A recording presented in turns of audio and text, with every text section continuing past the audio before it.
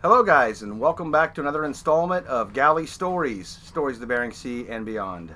I am your host, Mark Kaler, and today we have a deckhand on the FV Gladiator, Mark Skeving, with us today. Hey, Mark, how are you? I'm really good, thanks. Excellent, excellent. So, where were you born? I was born in Seattle, 1956. Grew up in Ballard. Um, Loyal Heights, James Monroe, Ballard High School.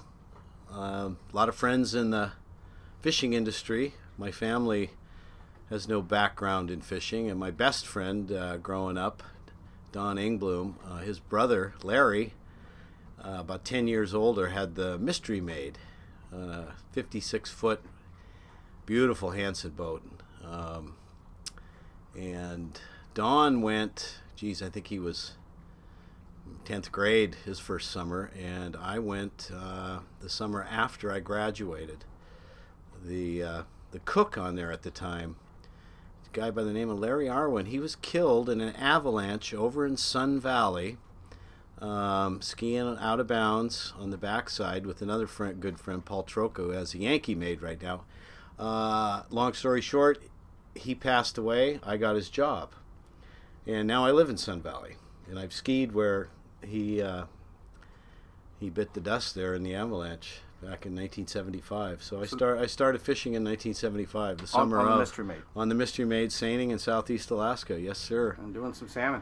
Doing some salmon, and then the next year we started longlining halibut in the spring, and then would switch over to seining in the summertime. I can't remember how long I stayed with Larry. 75 to probably 80, 81, and then I got a job crab fishing, and then a job longlining, with the Deep Sea Fishermen's Union. Dave Olson took me out my first trip in November, and I kind of went from there. Crab fished and longlined for about the next, 10, 15 years. What was the first crab boat you got on? The Rosie G, single pot brown crab, out Semi-Sapochnoi, Siguan Pass, Amchitka, day or so, I believe, west of Adak. So when you say single pot, what do you mean by single pot? That fishery has evolved into a long lining of pots. We set them single, one at a time. When one load of pots, Rosie G was only 98 feet, so we didn't have many pots. But set them out, let them soak, and then the tide you have to wait for the slack water, because the bags would sink. I was out there for, I think 3 months. And the processor would come by. I can't even remember the name of it. I think it was associated with East Point there in Dutch Harbor, but they'd come by every couple of weeks, pick up our crab, and we can get whatever groceries they could give us. And we were out there get some fuel, of course, and then that was in the early 80s, 81, 82. Yep. When the Adak military base was still going strong, and sure. We had a guy get sick, and they wouldn't even let us tie up in there. They really sent a Navy tug alongside, and we had to go into the bay and make a horseshoe and back out, and he got off the boat and then into the hospital. Wouldn't even let you tie up. Wouldn't even let us tie up to the dock. No. I don't know. We heard all kinds of stories about what was going on there, but I think originally that was all just, anti-submarine, and I'm sure they had radar out there for stuff they didn't want any incoming Soviet Union stuff. I was listening to we were waiting for the bags to pop up, and I was listening to a baseball game early April. The season had just started. It was the Yankees in Baltimore, Armed Services Radio Network, and just kind of jogging on where the gear was supposed to be. Beautiful day, early April, like I said, and got into about like the 8th inning, 9th inning. The score was 2-2. New York had a couple runners on. I don't remember the players specifically. And all of a sudden, I heard this, like somebody messing with the radio dials. Right. And the next thing I knew, it was workers of the world. This is Radio Moscow. And Comrade Chernyenko had just passed away. This was right after Brezhnev died. They went through like 3 premieres in a very short period. All old communists. Anyway, and this dirge music, and I'm going, fuck! What? The score was tied. It's we're getting down to the end of it, and I got to listen to this. Right. Never did find out who won. You're still I should Google that. You're still into baseball today. Oh, absolutely. Yeah. Big Mariners fan, sharing the disappointment with everybody else in the Northwest. And yeah, we got the World Series tonight, Game 1, Boston and the Dodgers. And we have XM radio on the boat, and whenever I can have the time for it, I'll go up and every single baseball game's on every day of the season. So my buddy Sean on the boat, he's a Arizona Diamondbacks fan. So between the Diamondbacks, which is the National League West, and the Mariners, American League West, we kind of stay in tune to this half of the country. Right. Screw the East Coast; they get all the press. Right. So it's fun. Yeah, it's fun. So starting up there in 81, 82, doing the single pot, that was still the time it was an open fishery. Yeah, it was open access. And you were just 3 months solid. We came into Dutch Harbor one time, and that was only because we got into a storm. And in all the years I've been doing this, since 1975, that was the only time I was ever really afraid. We were in Seguam Pass and trying to get to the Pacific side. Another boat who we partnered with, the Westfjord, they're no longer with us.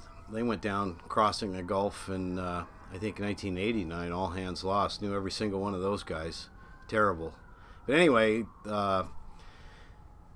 this guy running it, Phil, I can't remember his last name, he was on the Pacific side, and he was coaching us to get over there, get out of the weather. And we turned that boat around to head that direction. I think the wind was coming out of the northwest, blowing well over 100. Biggest seas I've ever seen. That boat was 98 feet, and they were 60, 70 feet. What was the make of her? Marco. Okay, so she's built. But when we had been jogging into it, and we blew all three sodiums off the tripod, the rigging, and how we didn't bust a window out, I'll never know to this day. But we had a wooden box out behind the I think it was the port side door that disappeared. So there was some serious green water coming over that boat, and I was up there with my buddy Donnie, got me the job on the Mystery Maid, and a couple of times we hit the floor. But looking down from the crest down into the bottom of the trough, it was the length. It seemed to be the length of the boat, and 100 foot. All 98 feet. So, yeah, it was quite the sight. Yeah, quite the sight. And since then, I've been in a few other good ones, but nothing like that. And I've heard Seguam Pass can be one of the worst with the tide, the wind. How long did it take you to run to safety? I don't remember. All night, I think. That's all a long night time into to the keep next your butt morning, puckered. and you couldn't lay in your bunk. I mean, we stayed up in the wheelhouse the whole time. I think that's when I started smoking cigarettes. Do you have your survival suit close No. by? Geez, I don't even know if we had survival suits in those days. Right. I don't remember. I certainly don't remember any sort of drill or anything like that was really like we do now. I'm sure we had we must have had a life raft. That's 30 but years ago. I don't know if we had an EPIRB. Can't remember. It was an adventure, though, by God. It sounds like it. It sounds like it. So that was your scariest time at sea? Yeah, I would say that was my scary. Most of the time in bad weather, I dig it. Yeah. It's uncomfortable, but really a sight to behold. power of Mother Nature, and you know, like you got no control. Like right? they say, you don't want to piss Mother Nature off. Yeah. It's. I mean, I've been up on watch at times in bad weather, and you know, just because nobody else will do it or doesn't want to, and have the music blasting, and it's a party. Little Santana, little Allman Brothers, Jimi Hendrix, of course. And now, what was the name of that boat? The crab boat? Oh, the first one I was on was the Rosie G. Okay. How long were you on her? Boy. Off and on, I think, for over a period of maybe 10 years. Why don't I know the boat? I mean, is it still... Well, no, it sank. Okay. It sank. The guy that, Peter Bottom, the guy that owned it, sold it to, I think, Rick Mezich, who has the, Fierce Allegiance, among other vessels, Early Dawn, I think. And I remember seeing maybe for the very earliest part of the Deadliest Catch or something, or was something on Discovery Channel perhaps, and the boat went down by the stern. The Lazarette flooded, and I don't think it got bolted down back there, and they had pots over it. They were on strike and then left. So at the A dock? little bit of an oversight. No, out in the ocean. It was a big, about the size of your table here, a big hatch, and I don't know the facts, but that's my guess. If it went down by the stern, something happened. Yeah. In the Lazarette with a load of pots on it. Anyway, I think everybody got off, as I recall. But more than one went down that way. 38 years in the water. You ever respond to a Mayday call? Or ever on a vessel that had a Mayday call? No, heard quite a few. There was a storm. I was on the Sea Rover, and I can't remember if it was 1989 or maybe 1990, just after or before Thanksgiving, because back then you could do, it was open access, so you could do king crab, and then once that season was over, you had 1 week to get your gear, finished with king crab, switched over to barraday. In those days, you had to re-rig the pots. You didn't have groups of gear for each fishery. Barraday, Opilio, and king crab. So we had to actually put the tanner boards in and maybe add another shot of line because you fish a little deeper and whatnot. But shot of line is another 100. Yeah, it was 33 fathoms for a shot. I hope I got that right for all you crabbers listening. So going deeper. And then explain the tanner board. What's the tanner board? A tanner board is during king crab you have no board. It's just an open tunnel, and I can't remember what the measurements are via Fish and Game. Big enough to get that big son of a bitch in. Right, exactly. And the tanner board, so the tanners move really quickly. It's amazing how fast they can go. And so these tanner boards have an opening, 3 1/4 inches maybe, between the framing on the mesh, where the web comes together to the tunnel, and then this board is kind of up and over it, like like a little shelf, if you will. And the crab can get in, but they have if you didn't have them on there, they'd crawl. They'd find their way out. Mm-hmm. So anyway, re-rig the gear, add another shot of line, if you will. And anyway, we were fishing tanners, and there was a blow, and I think there was 12, 13 maydays. Boats blew windows out. Another huge storm. Some say 100+ mile an hour winds, and I've heard 100-foot seas. I don't think that was the case. 40, 50 feet maybe, the most 40. It's still no joke. That's... All I know is the next day, and I think 2 or 3 boats actually went down. Small boats, small schooner-style vessels sank. Nobody died, but yeah, there was maydays like crazy that morning, mm-hmm. and shit. By the afternoon, the rest of the crew was in bed, and I was up listening to the Allman Brothers and Santana riding it out. Do you remember really tuning into that Kodiak broadcast of Peggy? Peggy. You bet. Yeah. You Because bet. if you started 40 years ago, you were getting Oh yeah, that yeah, all. yeah. And I always wondered, you know how when you hear someone's voice on the radio, you wonder what they look like. Sure. Okay, you have your mind's eye gives you yeah. You got them outfitted You in know, clothing same too. thing. Same thing when you read a book or listen to a podcast. I don't know. Anyway, I always envisioned Peggy with a bouffant hairdo and sequined cat's eye glasses with a sweater over her shoulders with a little brooch pinning it closed, you know, and of course her glasses had a nice chain, and you know, hello all mariners,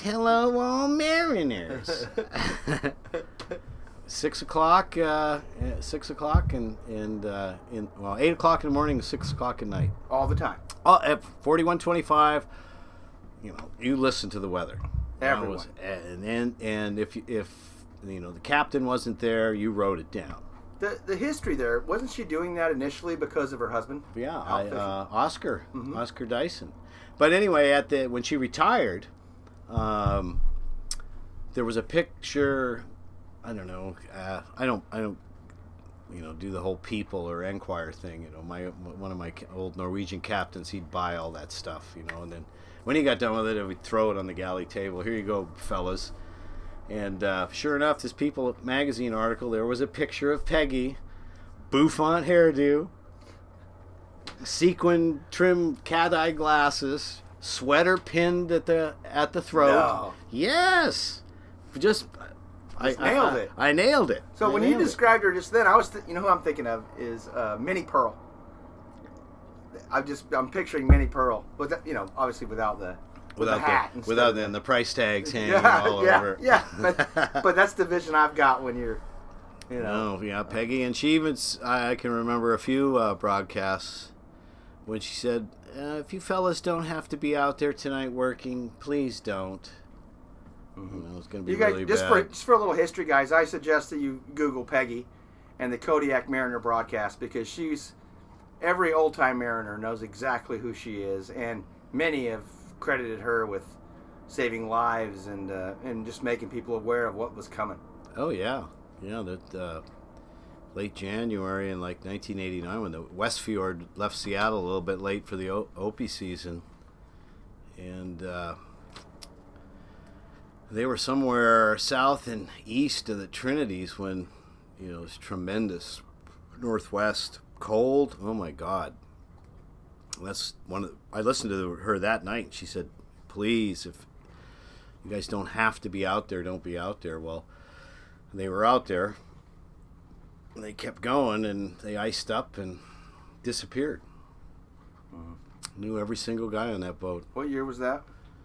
I believe it was 1989. Were they running E-perps back then, and were? You know, I don't know. I can't remember. Yeah. Just, you know, nowadays we were leaving Akutan, and it unloaded not at Trident, but at Deep Sea, who was up at the head of the bay, and we unloaded and we're headed up to the Pribilofs. The kid on the watch, I'm not going to name any names, he turned the radio down so he could listen to music, and we had a following. Probably Santana. No Santana. I think he was a little bit probably Michael Jackson. No, 89, yeah. Anyway, he turned the radio down. He was told not to do that, and he did. And so we got on our way up to the Pribilofs, and the next morning, there was the pon call from the Coast Guard, and you know about what happened to the Westfjord. Well, was he our engineer? Anyway, he was on the boat, and his brother was on the boat. Well, by then the weather had switched, okay, northwest to southeast, and we wound up spending 6 days on anchor at the Pribs. Couldn't fish, 50-60 constantly. You know, the whole fleet was jockeying for a place to to tie up. Yeah. West side, and moved around to the north side and drag an anchor, and there was no way we could get him on the beach at St. Paul. It had to be tough. It was too bad. Well, his wife had sent him up 2 half gallons of vodka in a little care package, and yeah, he was, consumed the vodka and was just devastated about all those guys. We like I said, we knew everybody on that boat, and his little brother was a deckhand on there. And did you know everyone was lost? Yeah. Yeah. Yeah. So while you're on that, set up a care package of vodka. This was a different time in the fishery, right? This was. Oh yeah, the best thing that ever happened was the zero tolerance policy. Mm-hmm. Could never emphasize that enough. I mean, it. But are you still looking back, going, "Oh, the good old days"? No, sometimes, no. A lot of it was a nightmare. You come into Dutch or wherever you were, and you had the guys that smoked weed or worse, or drank, and it wasn't a lot of real adult supervision, and guys would take off in different directions, and then there's all this work to do, load bait, make repairs. Yeah, and you wind up going, driving around trying to find where they're at or who saw them the last, and then they ain't worth a shit, and they get back on board the boat, so you wind up doing somebody else's their job or part of their job. No, it was a real drag. Clearly, you were one of the guys that kept your shit straight when you were working. Well, I wasn't an angel, but you get hired, and all you got as a crew member is a reputation. I like to think of myself as being considered sober and reliable. My phone always rang. I always had work. Mm-hmm. I was able to pick and choose. Mm-hmm. So I'm grateful for that. Sure. So you've probably seen some guys make some pretty bad decisions then. Yeah, a lot of them are dead. Mm-hmm. Yep. How many people do I know in this business that are no longer with us? I think the last time I sat down and thought about it and counted up was like 19. Some drownings, of course. Boat sank. The Westfjord was 6 guys. And you knew every one of them. And a few other guys fell overboard, and there was a few other boats that went down that I knew at least one guy on. And then, God, I guess you could probably add on top of that alcohol and drugs. Contributed to a shortened lifespan. Sure. We still have guys today ODing on stuff. Oh yeah. I mean, it was every time you got back to Seattle, you heard the news about somebody that bit it. A few of them up in Dutch Harbor. Sure. Locked themselves in a hotel room and with a sack and induce a heart attack. Yeah, I actually lost someone I consider a good friend up there who locked himself in a hotel room. Paul Garcia, you probably remember Paul. Yeah, I remember Paul. Yeah, I heard about that. Just terrible. Sad deal. Yeah. Sad deal. So you've seen the safety change too. Not only the restrictions on the zero tolerance, of course, but you've seen safety from 1975, where you didn't even know if you did drills, just looking back, or if you even had a no, I mean, hey, I knew how to swim, so doesn't help go in down those waters. And swim to the beach, not in the Bering Sea. No, not in the Bering Sea, but so you've seen it change significantly. Oh yeah, and I've heard a lot of complaints about those changes and the regulations. Of course, a lot of people, fishermen, independent lot that we are, we don't like regulations, but I have to say the safety regulations and things that are mandatory, and if it's not written down, it never happened, right? So the drills we do, the log we keep, very important stuff, especially for anybody just getting into the business. I mean, I'm not going to say when I first started fishing I was the sharpest knife in the drawer. Learned a lot of things, and things seem to stick. Had a lot of good mentors and teachers. I was fortunate that way. Try and do the same thing to young people coming on board now. I mean, we're not getting any younger, and we need people to take over. And I can't emphasize enough common sense and safety. Yeah. Well, it saved a lot of lives. I mean, absolutely. The ones you hear about losing nowadays. I mean, obviously sometimes it's just so fast and there's nothing anyone can do. But most of the guys that are thrown overboard at this point are recovered because they've got on their individual EPIRB, they've got on their life, their jacket. Well, I never used a personal flotation device until it was mandatory when I was working with Trident. Mm-hmm. Even crab fishing, shit, we had helmets and life jackets, and never realized that even a just a foam vest, the insulative value it had in the middle of winter. A little warmer. Fishing Opies. I mean, thank you.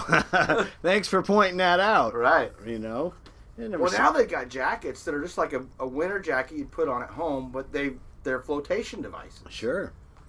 I mean, there's nothing wrong with that. Nothing wrong with that at all. On your boat specifically, one year, Ed French, he wants to order heated jackets.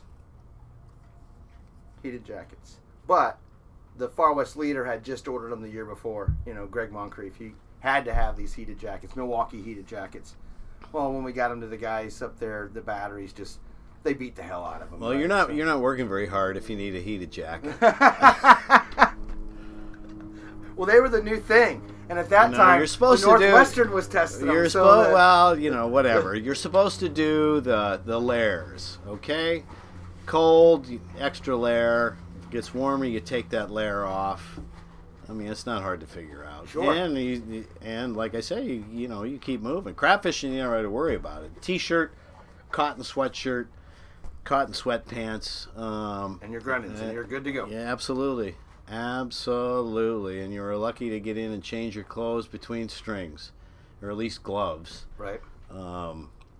Trawling this is something I should have done about 40 years ago. Should have done 38 years ago, whenever it was. All right, I'm going to move you into a new question, because you crabbed for years. You started in 80, just stopped in 2005? 2012. 2012. We got a lot of years crabbing. Yep. I want to talk about the coldest you had ever been when you were on the deck of a crab boat. That's easy.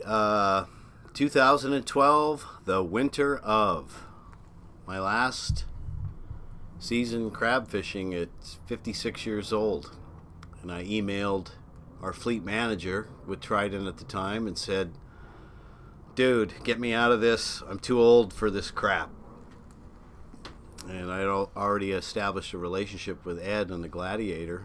I've been up to Togiak a couple years in a row with him herring tendering, because we were done with our Opies in February and whatnot. And wait, describe this cold to me. You just said it was... Anyway, the winter of 2012, the whole fishing grounds were covered in ice. And, of course, that was about the time when people were talking about global warming and climate change, and certainly did not see it at that time. What should have taken us 3 weeks to catch our quota took 3 months. And the state actually extended the season for guys who had a little more quota than we did. I believe until... Well, they were fishing crab when we were tendering herring in May. May, okay. Yeah. I think it might have went to they extended the Opie season until the end of May that year instead of the middle of April, the end of April. No town soak. We did not get one single town soak that season. Had to pick, when we had a trip, we had to pick every pot out of the water, put it on the boat, take it in. I think we had one trip in Akutan. Because you were worried about the ice running over it. Exactly. One trip to Akutan and 2 into St. Paul. So we got in. All the crab pots had to come off the boat before we could deliver. And then when we were done, put all of them back on, and then we waited until the ice receded. Did not blow out of the southeast, maybe 1 or 2 days that whole time. Just miserable days. Bitterly cold. I mean, the scuppers would freeze up. It was a bad slime year as well, so slime gets on the 3/4 buoy line and increases the weight of the 2.5-3 shots by 2 or 3 times. Took 2 people to lift the shuttle line into the pot so you could stack the gear. And then it was so cold, all froze together. So you'd drag it out, and then 2 guys with the cartoon hammers, beat it loose. And then you'd have to have help to lift the line. And for those listening out here, oh, he's a puss. I'll say, kiss my ass. That stuff was frozen and it was heavy. And I'm not gonna throw my back out or a shoulder or whatnot. So we worked together. We had 2 guys lift the shots up onto the pot to set the gear, and it was like that for 3 months. That's when you made the call and said that's. Well, when the scuppers are freezing up all the time, and you lower a guy over the side of the boat in a bosun's chair with a pry bar to knock the ice out of the scuppers. The scuppers allow water to get off the deck. You're circulating water on the crab, right? And so it has to be free flowing. It's not enclosed in refrigerated seawater like you do when you're pollock fishing, and everything is contained. And pulling up deck boards and dealing with the ice and improvising with flat blade shovels and on and on and on for 3 months. And then you'd make your trip and then put the gear on the boat. We spent 2 trips, for one time for 10 days, the other time for 2 weeks, up against the ice floe, waiting for some ground to open up. There was literally a postage stamp. And everybody had their gear in there, and maybe they were getting, 20, 30 crab a pot. Well, you can't do an Opie. I mean, it'd take you forever. Right? And, Harold, my captain at the time, Harold Myrol, God bless him, or we'd set the gear, and then 6 hours later, here comes the ice, marching on down. And then it was a 24-hour, 24 hours, whatever, scramble to get all the gear back on the boat again. Yeah, because the ice was going to eat it. Well, it was gonna carry it away. So yeah, 2012, the cold. In the 80s, there were some brutally cold winters as well. I think that one of the coldest I've ever experienced was probably in St. Paul, 30 below. Hurt to breathe.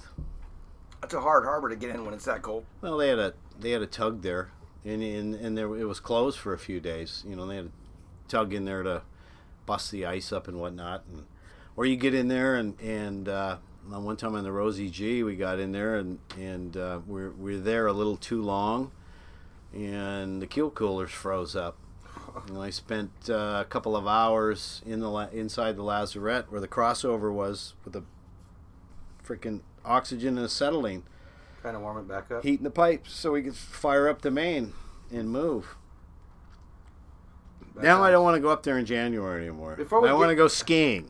Before we get into the golden years of switching over to the Gladiator now, right? Every fisherman has some kind of support group at home that really keeps them going, or at least makes it good to come home to you. What do you got? Oh, I got my beautiful wife, Lisa.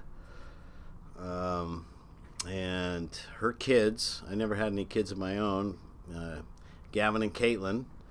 And then Hubert, my second golden retriever, and Gizmo, our little weenie dog.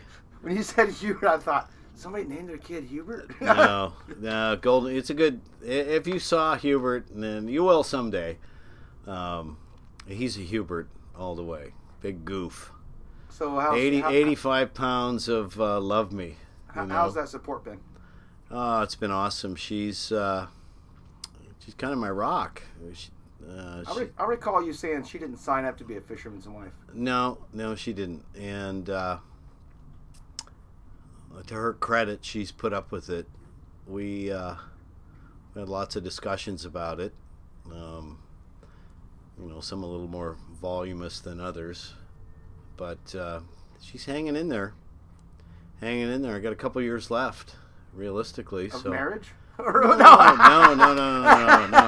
Of fishing. No, she's a keeper. This one. How long you been married? See, we got married in 2006. That was official, but we've been together since 2001. And she's my 17 years. She's my second wife. My first one, actually, I had said I was going to give up fishing, but I couldn't do it. The phone would ring. One of my buddies would, come on, just make a trip, a couple of trips. Come on, it's a 4-week Opie season. A couple of week king crab. I got some halibut quota in 2C. You'll only be gone 2 weeks. Right. Oh yeah. You can't turn that down. Yeah. And finally, she said, you do it one more time, and we're done. Well, I did it one more time, and you were done. Yeah. Plus, we, built a big house, and she got the house. I got the dog and the truck. Good dog.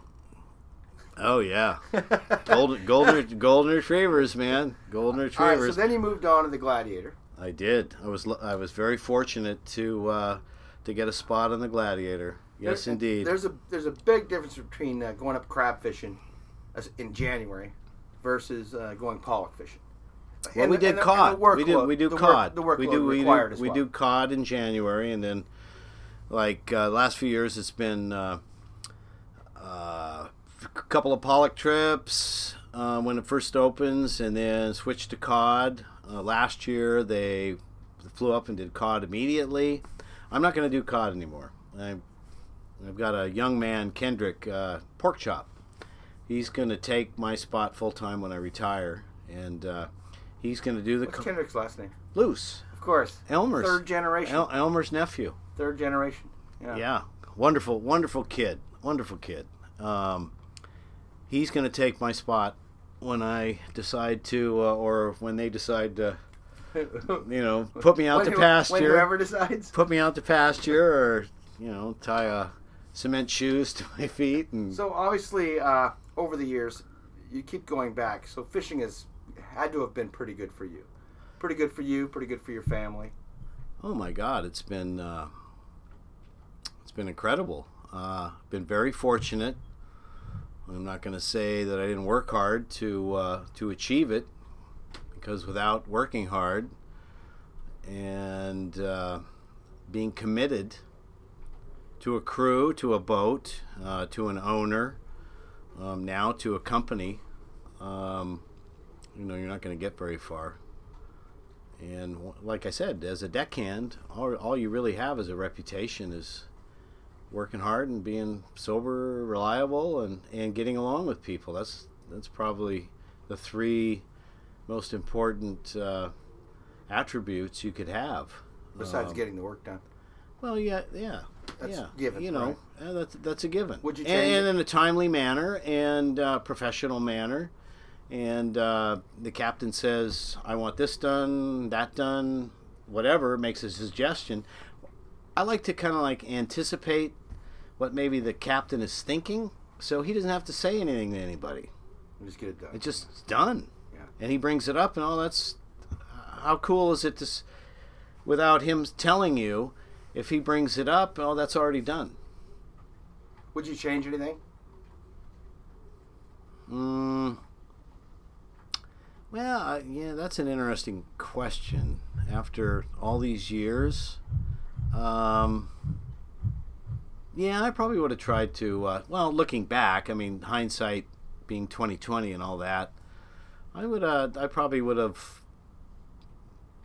maybe gone to college, got a degree. Now that I've owned a couple of dogs, Been a veterinarian maybe, but no. Other than that, I live in Sun Valley, Idaho. I moved over there in 1990 from Ballard, and skiing is my passion.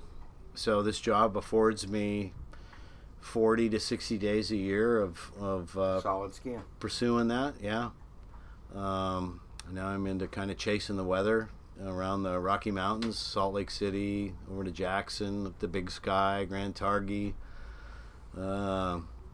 Hopefully Canada this January. Yeah, I got the bucket list just like everybody else. Sure. Would you what advice would you have for these young guys coming in? Keep your ears open, your mouth shut, put that fucking phone away, and listen, learn, and use common sense. Mm-hmm. It's a great life. It can be a great life. It's the guys, Ed on the Gladiator, and all the guys I work with, Brandon and Gary and Porkchop and Sean. I mean, they're like my brothers. And we've all been together for 5 years. I mean, I wouldn't trade that experience for anything. Mm-hmm. It's a really good opportunity to have the life, and plus you can live anywhere you want, literally in the world. A lot of guys do. Last week was Gaspar Herrera. He's in Paraguay. Absolutely.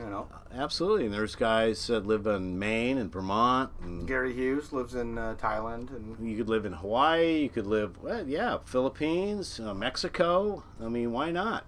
Sure. You could go from ski resort to ski resort. That's my advice. Go from ski resort to ski. Whether you're a boarder, I'm on two of them. Jack Mullen would have said, from the good high seas for surfing, and everybody's got their fun and leisure. Yeah, that and skiing and fly fishing. That's gonna be it. Well, we're pushing the time. So before we end, though, I want to encourage everyone, as we always do, to eat wild Alaska seafood. Absolutely. Nothing like salmon is the world's most perfect food. And I always say wild Alaska seafood, but wild seafood in general. Don't go for the farm stuff. You know, there's no need. There's really no need. And like I said, man, everybody do what they can to preserve, promote, and protect wild salmon on planet Earth. Yeah, our resources. Yeah. And no Pebble Mine. No Pebble Mine. All right, so we're about out of time here, Mark. Is there anything you want to end with? Anything you feel like you need to get out there? No, it's been fun. Thank you very much, Mr. Kaler, and we're going to miss you at Trident. I really am. I could make a phone call, and we get our order shipped up in a timely manner, and I hope whoever takes your place can... No, we're going to miss you, and thanks very much for the opportunity to do this. I appreciate it. Yep, leaving Trident because this podcast is paying off real big, guys. No, just kidding. I'll still be within the fleet. It's all the fleet. We're all the fleet. We're all fishermen, and we're all intertwined regardless. So you and your wife make a road trip over to Sun Valley sometime. Go skiing. Yeah, absolutely. Or fly fishing. Absolutely. All right, guys. This has been another installment of Galley Stories, Stories of the Bering Sea and Beyond. I think next week's episode will be Ed French, who Mark's referenced several times today. But again, eat that wild Alaska seafood, and tune in next time. Also, follow us on Facebook, like and share Mark's release here. So it's been Mark Skeving, the deckhand on the FV Gladiator. 38 years of life on the sea. And we'll see you guys next time. Bye-bye. Adios.